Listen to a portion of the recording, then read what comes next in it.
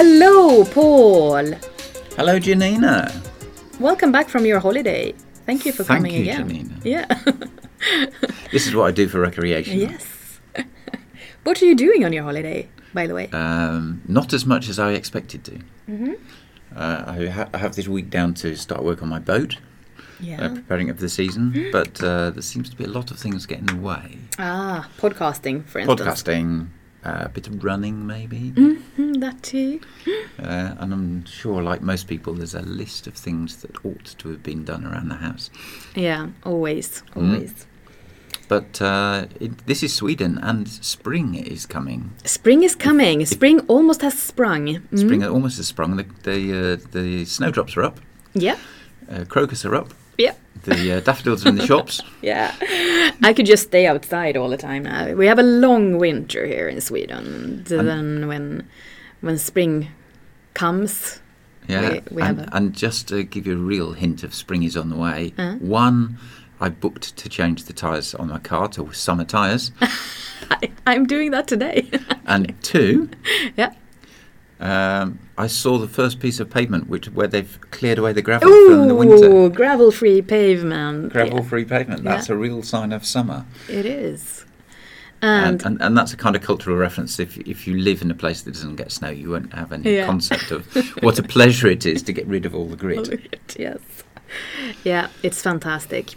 And we're going towards lighter days as well, both here in Sweden and when it comes to 5G. Things are progressing. Things are happening. Things are happening at pace. Yes. We talked last week about lots of things happening with new operator launches. Yeah. New operator launches with smartphones. Mm-hmm. And that brings us, I think, to what we're going to talk about today. Yes. So what are we going to talk about today, Janina? We are talking about chipsets. And smartphones. And smartphones. And interoperability. And standalone versus non-standalone. We're talking about Spectrum. And we're talking to Lisa Englund, who is here.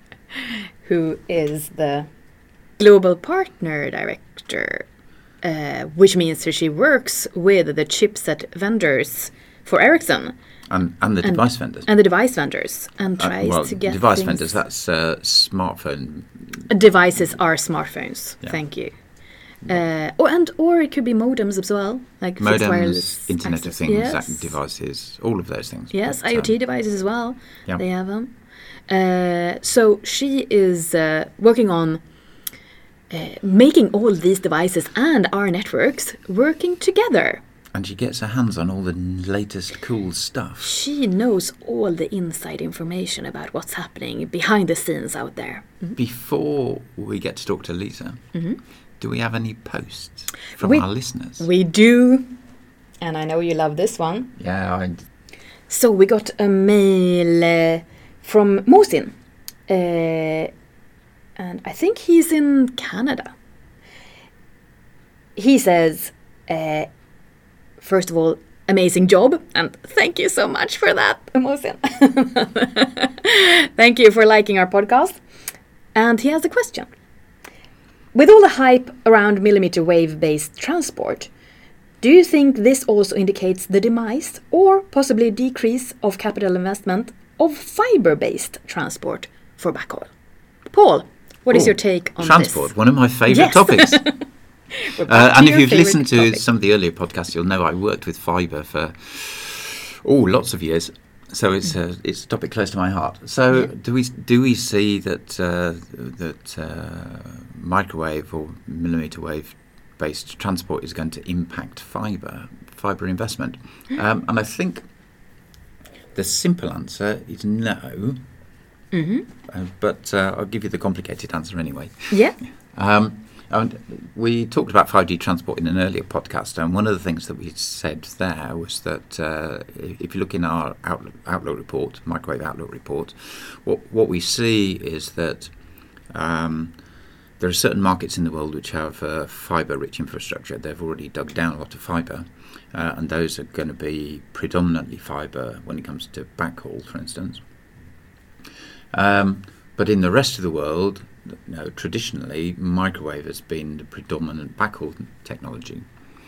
If you go further back into the network, then if you connect base stations with microwave, they connect back to somewhere, maybe through an aggregation point and then back to somewhere else. But from that point onwards, everything's on fibre in the core network into the through the edge. So there's a fibre backbone network that's going to be there and needs to be growing in line with the demand for traffic. So that part of the network will grow. But we also see that in the backhaul technologies, the share of backhaul taken by fibre will increase as the traffic grows into the 5G era. But that still means there's a lot of investment in microwave because there's investment to increase the traffic capacity and new sites and so on. But at the same time, there's increasing capacity demand on the fibre side. So in essence, both is true. Then if you look perhaps at the fixed access side, so home broadband, 5G will bring fixed wireless access. So you could say that the mobile technology will take a share of the market for the last mile for connecting people's houses.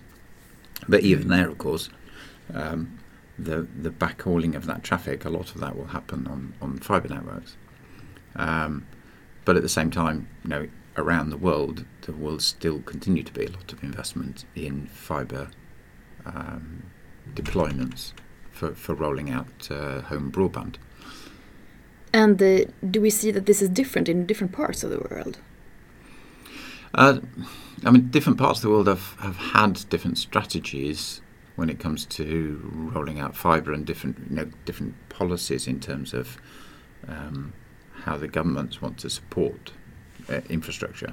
So China, for instance, is a classic example where they've invested early in significant fibre investment, which they're now able to reuse or use when it comes to rolling out 5G as the same way that they rolled out 4G.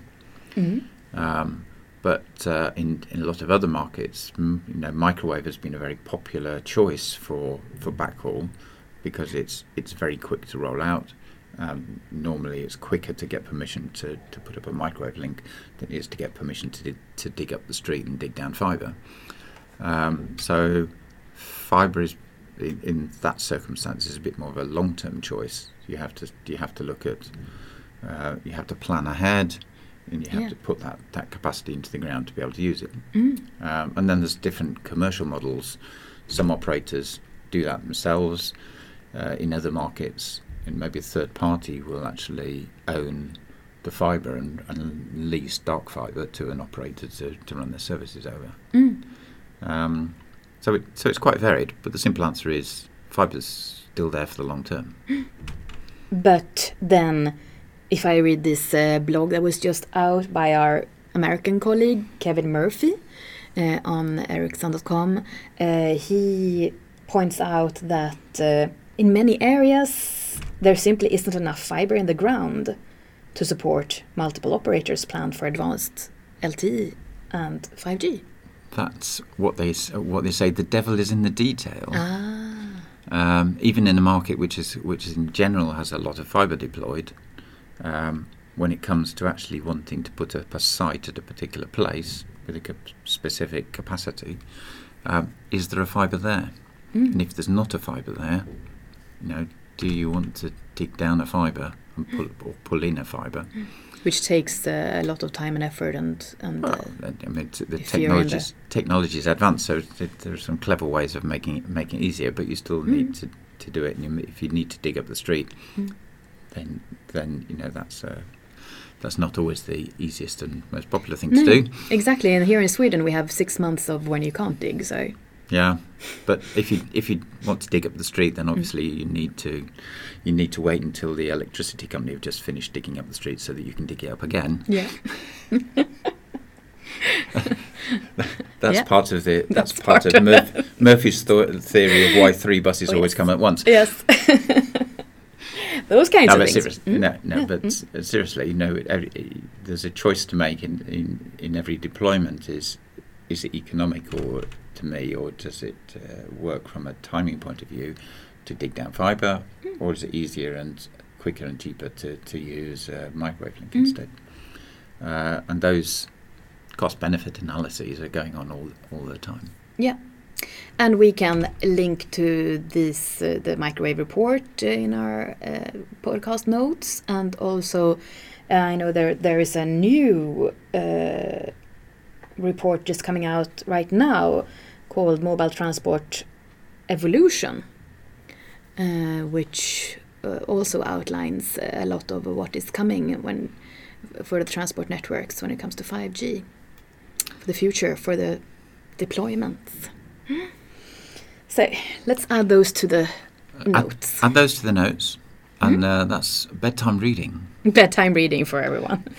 Good. Although I'm not sure if it's going to keep you up at night or put you to sleep. But that's let's see about that. Yes, I think that was all the questions, and we have a full talk with Lisa coming up in just a second. Yeah, and before we start that though, I think we might need to comment on the sound a little bit, because in case you can hear something in the background, it's not Paul's tummy rumbling. Yeah. But it's boring. Literally, it's boring. Somewhere far off in the distance in the building, yeah. There's somebody drilling holes or something, yes. and you can hear the vibrations in the background. Yeah. Listen carefully.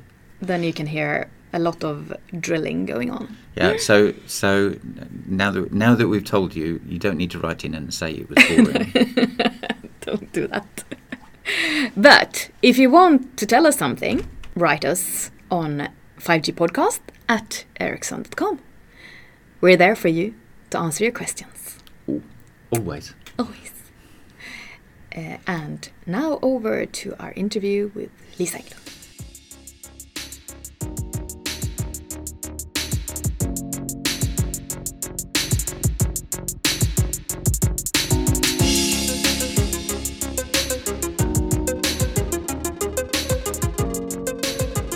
We are here today with Lisa Englund. Hey Lisa. Hi. Welcome to the webcast studio here. You are the Global Partnering Director at Ericsson Networks. Mm-hmm. What is that? Yeah, that is something that I wonder every morning that I wake up, actually. I think formally it means that I am the responsible person at Ericsson to work with a number of different chipset and device vendors. For me, it's very much Qualcomm-centric, working with Qualcomm and their customers, meaning Samsung or Sony and so on in the device domain, those that are actually doing smartphones based on Qualcomm. So that's how I'm spending my days, to work with them to see what's going on in the especially 5G domain right now, and making sure whatever we are doing is the same that they're doing. And I guess there's a lot happening right now. You could say that. I'm driving this interoperability program with Qualcomm here in this particular building, actually. And I think at any given time we have a 2-digit number of Qualcomm engineers working with the Ericsson engineers here, trying to make their chipset work with our 5G system. Wow. So in the device area, is it usually that a smartphone manufacturer is working with one chipset vendor, or do they work with several different ones? So different vendors, different smartphone vendors, I would say, have different tactics. So this is not only a technical question, right? It's a price point question. It's a price point question. Exactly. It's a commercial question. It's very much so. I mean, just look at what we're doing at Ericsson. We, of course, are trying to get components from several vendors to see where is the best price. And that goes on also on the bigger smartphone vendors. If you take somebody like Samsung, they're big enough that they are doing this. They're always looking at their in-house chipset, the Samsung LSI chipset, and Qualcomm for the high-end devices. If you go to what we call the schoolyard phones and so on, you might find also some MediaTek inside. So they are working with a multitude of chipset. And of course they're doing this in order to keep the price point exactly where they are and to keep a good fight going on between the companies to compete for a slot. Mm-hmm. So with Samsung, for instance, if I generalize, if you go to Europe, in Asia, it's a Samsung LSI chipset inside. And if you go to the US, it's a Qualcomm chipset inside. Oh. The device will look exactly the same. Oh. But it's way different. So this Samsung X, for instance, it will come out in different flavors. One that encompasses high band or millimeter wave, that will be Qualcomm based, and another one that is more focused on mid band, and that's Samsung LSI inside. Because it's a global phone, but then the flavors for the certain markets and but that's partly driven by the frequency bands. Yes and no. I mean, this tactics was done by Samsung also on 4G, where you did not see that maybe one of these chipset vendors did not encompass as one of the 5G bands. I mean, they were all the same. They still behave the same. And I think the most famous one, as we all know of, doing exactly the same is Apple. Yeah. Because they were doing that. They were working first with Intel in the good old days, and they were working only with Qualcomm for a while, and then they started this line of having both in-house, and then the war with Qualcomm started, and now they're only working with Intel right this second. So Samsung is not the only one that is having working this with multiple vendors. But it does require you to be a big smartphone vendor and to have a lot of people working in projects and so on. But if you're a smaller player, something like LG or Samsung, LG or Sony or somebody like that, you don't have staff enough to drive different projects like this. And then you usually work with one. And then you pick one. Yeah. So is there a difference between the chipsets? Is it like, you get this for this, or is it just like the price? Is it like a technology difference, or I think the different chipset vendors would like it to be a major technology difference between themselves, but we're all working in a marketplace where we're all driven by the same requirements, pretty much. Yeah, because it's like standardized with 3GPP when it comes to what it actually had to produce. But when it comes to smartphones, I mean, if you look out on the internet at websites that focus on smartphones, they do benchmark tests on different smartphones with different devices in. So clearly, you see a difference at least in the implementation when you take a chipset and you put it into a smartphone. And some of that must be down to the chipset. It is, and of course, different chipset vendors try to vet themselves and see, who is the better one, who is more stable, who is sustaining the higher bit rates, the longer time, and so on. And it's not only down to who has best battery life. Who has best battery life, of course, is another one, and so on. But and this is, of course, a question that I get a lot from the CTOs coming in here. What should I pick for my projects? I mean, what phone is the better one? And of course, from an Ericsson point of view, this is one of our specialities, that we work with the ecosystem at large. Yeah. And we don't pick favorites. So when it comes to interoperability, which we talked about, we're actually working with most of the chipset vendors, all of the chipset vendors. Yeah, but before we talk about that, can we just recap interoperability? Why is it so important? And what is it? Yeah, it's a good question. It's a term that we're using, at least within Ericsson, to take the process from what we call test vector exchange. This is a very technical term where we're basically sharing technical files between us and the chipset vendor. What was it called? Test vectors. Test vectors. Yeah. So this is where we're playing that we're doing something. So we have a pre-recorded file. This is what our implementation will be, and we're using this in our simulators, and we're giving that to the chipset vendor and vice versa. So that's where you start. You do it on sort of play scenario. And when that is all done, we're going into actual physical testing. So the chipset vendor will come to us with their first implementation on the physical chipset. And we're doing the interoperability testing. And the interoperability testing means that, the feature of the chipset vendor and the same feature on our side is actually working well together. Meaning that, yes, we can set up a data call. We can get up to full bit rate. Yes, we can do handover, etc., whatever the feature area is. And that's down to all people in the industry should have the same interpretation of what the standard says. Correct. Because if two people read the standard in a different way, you end up with two different implementations that don't quite talk to each other the way it was expected. Correct. And we find, a lot of that in our labs. So, we think we're doing something right, and the chipset vendor thinks, oh, no, I'm right. And then we do end up in a paper exercise on reading the specs and agreeing, actually, this time you were actually interpreting the wrong way. And now it's us. And we keep a scoreboard on that, of course. Of course, when you find one of those points of difference, if you want to call them that, and you a disagreement over how should this be interpreted, then you need to go back and look at all the other vendors that we've worked with and how did they do it. And if you were to agree with vendor X that actually they were right and we were wrong, then maybe we need to go to vendors Y, Z, alpha, beta, and to say, hey, we've identified this thing that maybe you want to look at in this functionality. And it is exactly what you're saying, and it can be on two different levels. One, right, okay, we just read the text in a dumb way. And then we have to, of course, a reset of that with the vendor. Say, we have realized that we want to interpret the text this way instead. Do we all agree? Or it could be worse. We have identified a flaw in the standard. So then it actually can result in that we need to go back to our 3DPP delegates and so on to either make a change request or a clarification of the standard.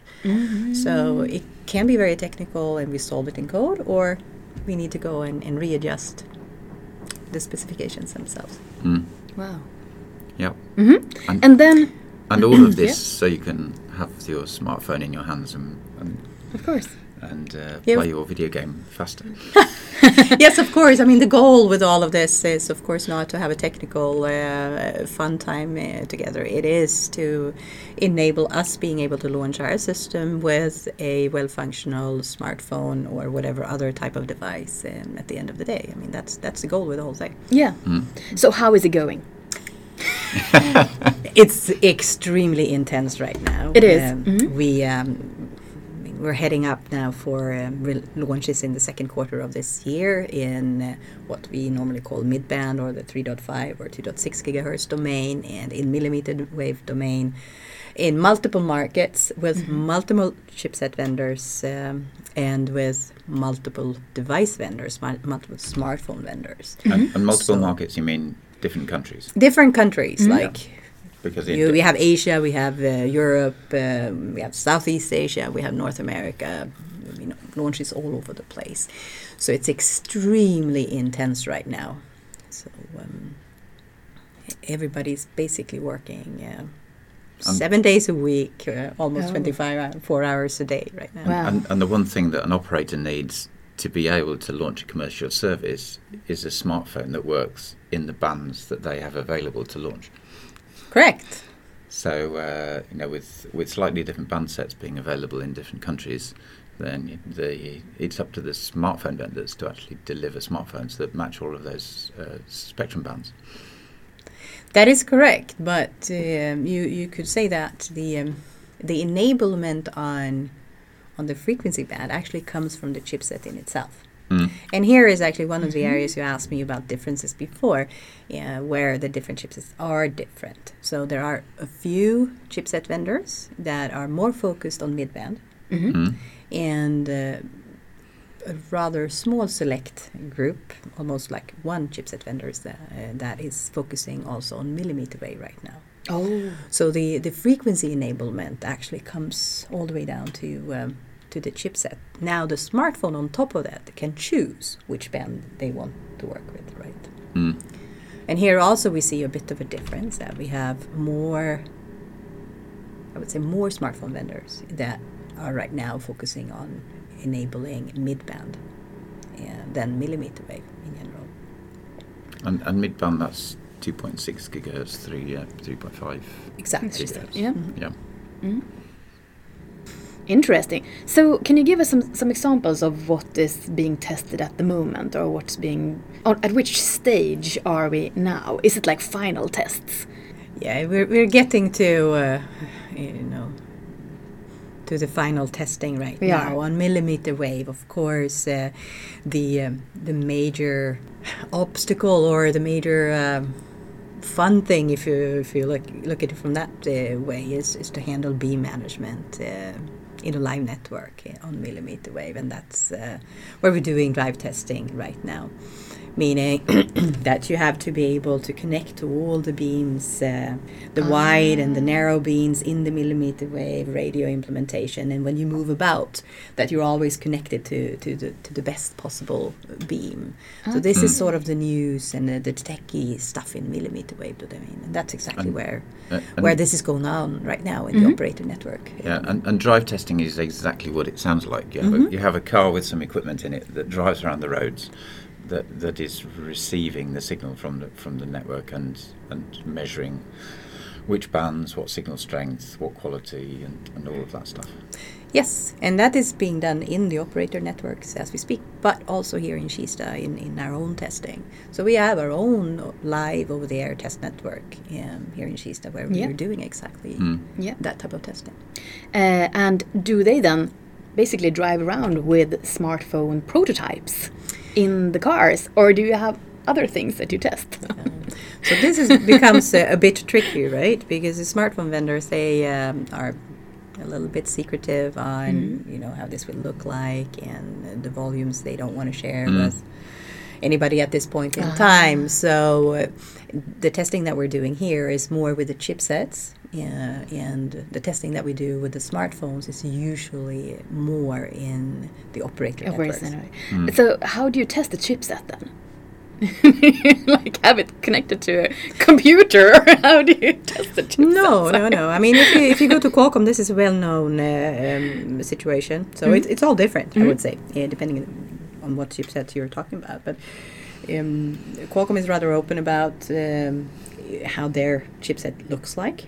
So it is the actual physical chipset and implementation that they're selling to their OEMs. They pack inside a test device.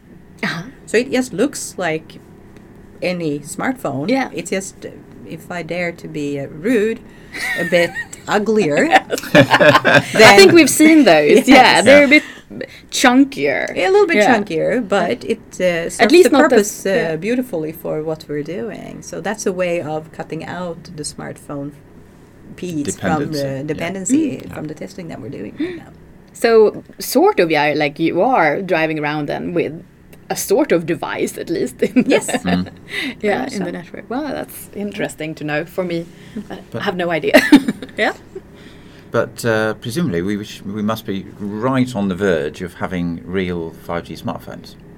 That is correct. In Korea, for instance, we talked last week about the fact that they've announced they'll be going live in their network in April. And I think it was a couple of weeks ago there was news with KT or SKT, can't remember. But testing the Samsung 10 5G. The last phone. one was KT at least. Yeah. Testing the device in their network and showing, was it 2.7 gigabits per second or something like that? Half on 4G, half on 5G. So if they're going to go live this month, presumably they're going to have smartphones this month.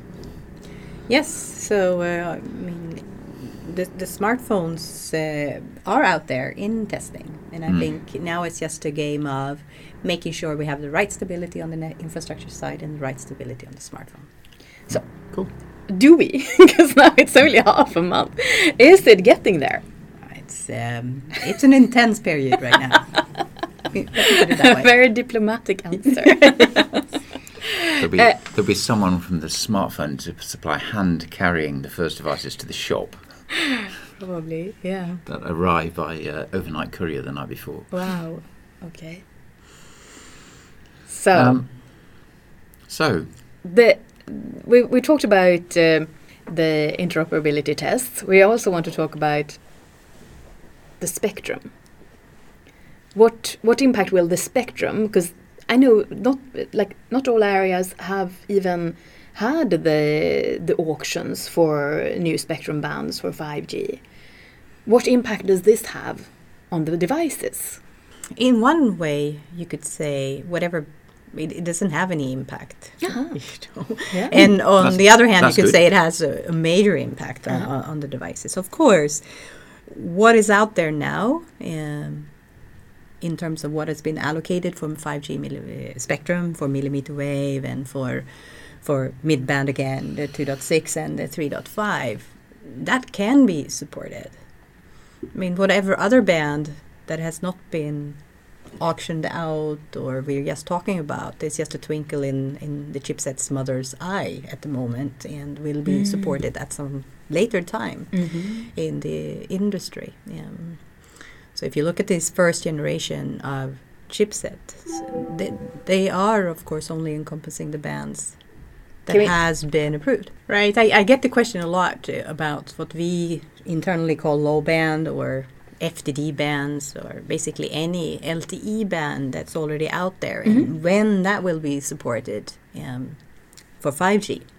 And that is something of the future, but not that far of a future. So I would say that the next generation chipsets coming along during 2019 and maybe starting already in the middle of 2019 start to encompass also those bands. Perhaps not all of them, but the most important ones, the ones that the operators really want to use for their 5G transition and to use with the spectrum sharing features that I know that you've talked about in the past.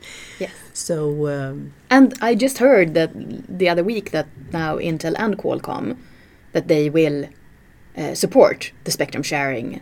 Ericsson spectrum sharing, right? Correct. And that is also, in a sense, part of this collaboration that we do with the chipset vendors, under the heading of this interoperability program, where we're talking about these future features and how we jointly need to embrace them and also the timing of it and when that's going to happen. And that is what you're seeing now also in the communication. Yeah. And just to clarify, the support for that is actually going to be in the standards, isn't it? It is a standardized support.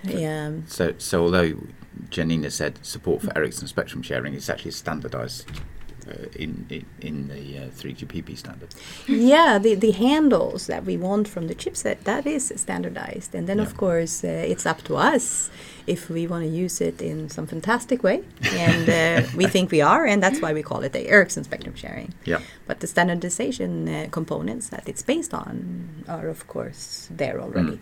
But it means that functionality to be able to run 4G and 5G simultaneously in the same band, the smartphones, you don't need to know, do I have a smartphone that does it or not? The chipsets will be able to support it. The chipsets will be able to support it. That's cool. Yeah. Should we talk a little bit about standalone and not standalone then? Yeah. Maybe we should start by clarifying the difference. We've said it before, but the difference between standalone and non-standalone. So, non-standalone is what we're doing first, and it requires an LTE network anchor in order to run 5G. So meaning that the synchronization, the signaling, and so on requires the LTE leg to distribute that type of communication. It also allows you to marry the LTE speeds with the NR speeds in this carrier aggregation type and NR being 5G. And NR being 5G. Standalone is sort of what it sounds like. It's a lonely thing. So in standalone, you don't have any friends in the LTE side, basically, and you don't require any LTE network there in order to run 5G. If you turn the 4G network off, your 5G network would keep running. Yes. Yeah. Whereas in non-standalone, you need to be connected to 4G for the 5G to work. Correct. Yeah. So and then it sounds like the standalone will be further down the path? Or do you see that coming soon? So it's one of those questions that have so many different answers, unfortunately. So we've seen a huge engine by China driving SA for the longest time. And they just recently decided, wait a minute. We also want to launch really, really early. So we're going to start to launch on non-standalone initially now during the second quarter of this year. Mm-hmm. And that essentially means that something's going to happen to the standalone ecosystem if nobody else picks up and drive standalone with force going forward. So from a device point of view, everybody has said, okay, also for China now I need to launch my NSA phone. And that of course means that whatever plans I had to commercialize the SA version of it needs to wait a little bit. Mm-hmm. So priorities sort of change. So exactly what that means for the SA ecosystem on devices, we're a little unsure right now. But it seems to be drifting a little bit to the right. Does it mean anything for the normal smartphone users that it's taking some time? No, I don't think so. Of course, SA from a radio point of view is a little bit less complicated maybe. So, over time, maybe it will have some better solution in terms of battery life and that sort of thing. But, for your regular user, the apps, what you're using your phone for, that sort of thing, not any major difference, I would say.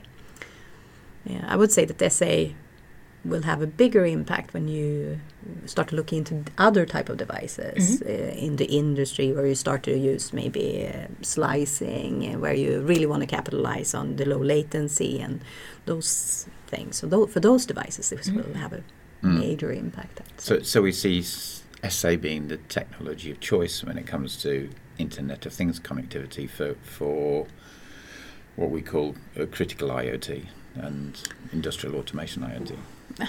With time, yes, but I do believe it will start already with NSA, of course. But with time, I believe that's where we're heading as an industry at large. When we were heading towards the SA type of solutions. So when do you see IoT devices for 5G coming? I get that a lot. So define a 5G IoT device. I mean, if you're cost insensitive, then of course we can start to see this, based on the non-standalone type of deal.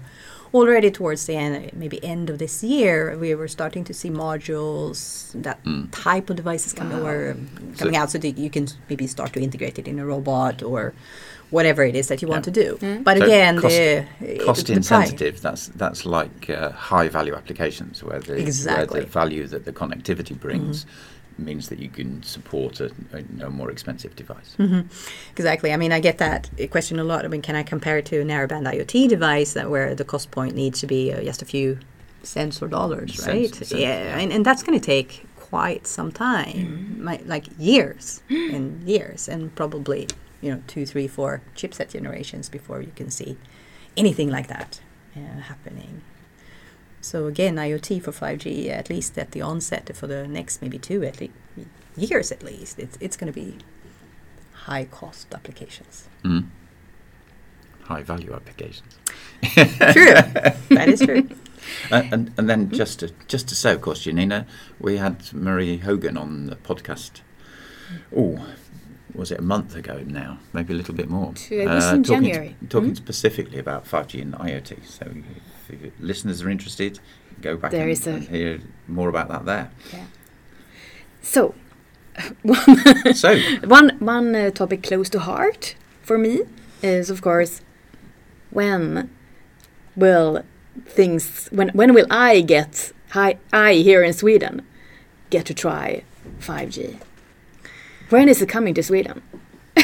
Yeah, that's a tough question. Here in Sweden, actually, we still don't have the licenses allocated for 5G. Yeah. But I don't know when this will happen. Actually, but if Janina sneaks over to the US and buys a smartphone and brings it back, can she connect up to the network here in Kista? No.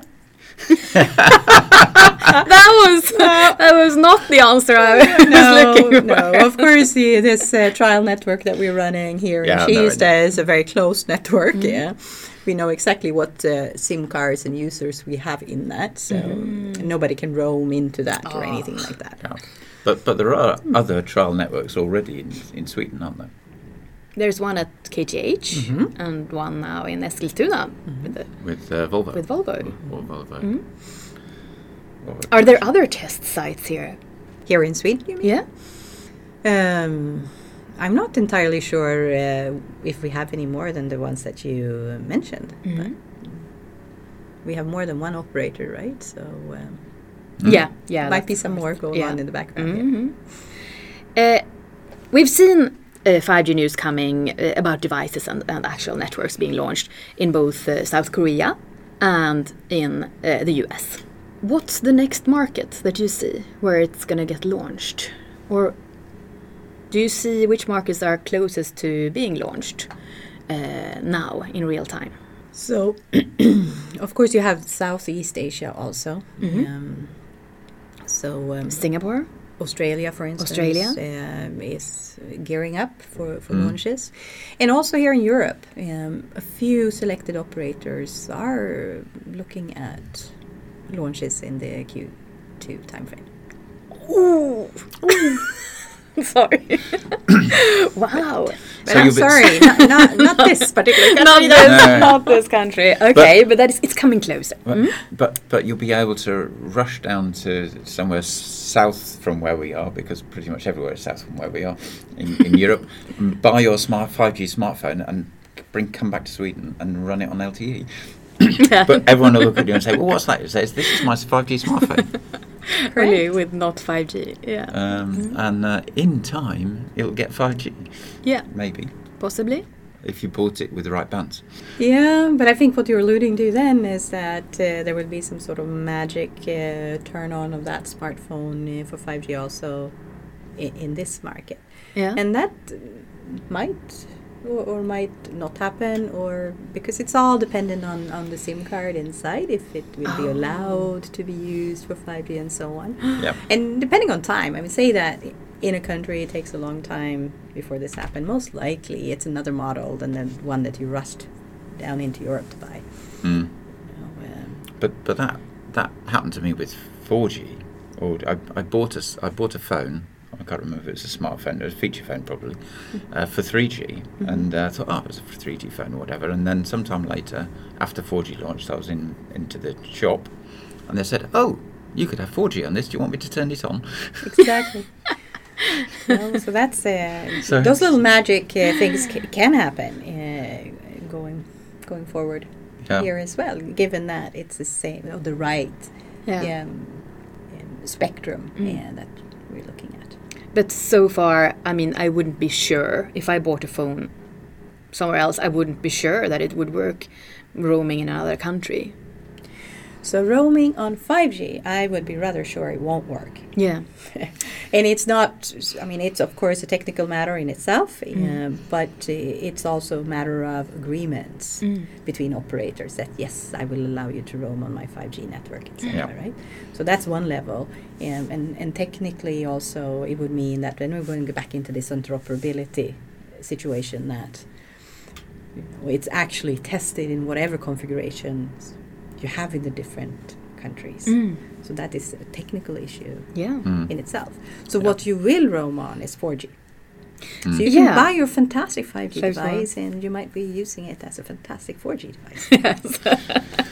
Hopefully a 4G advanced. Yes. but presumably that commercial situation is slightly easier with some of these big operators that are multinational or operating in multiple countries. You might hope that some of those will be able to offer roaming. Subject to the technical limitations. But that's a whole industry in itself to set up this roaming agreement. So it's not super simple. No. This was super interesting and getting really tangible when it comes to devices and what we can see coming. Really, really interesting to have you here, Lisa. Is there anything else we want to Yeah, I ask? have one last question. Yeah? Have you actually had your hands on a real 5G smartphone? Yes. Yes. Is it exciting? Yes. After years and years of work to actually see one, how does it feel? No, but it's great. I mean, if you look at this whole industry 2 to 3 years back, we were having the Ericsson UE when we were doing testing, and that Ericsson UE is bigger than myself. Mm. Oh, you mean That's this huge... The one that looks like a fridge. Yeah, that looks like a floor cleaning machine. Yes. That's one. Exactly. Right. So in the last 2 to 3 years, we have moved from that type of implementation that is so big that none of us can even carry it. Mm. And it's same actually from the chipset vendors. Their first implementations that came in in crates. You cannot carry. Wow. And now, the testing we're doing is either with this ugly smartphone from Qualcomm or something similar from the other vendors that actually looks like a phone, talks like a phone, and smells like a phone. Mm. So it's truly exciting, I must say. Yeah. Cool. That sounds like a good note. Yeah. Good times ahead. Thank you, Lisa. And thank you, everyone, for listening. And thank you all. Thank you, and bye. Bye, everyone.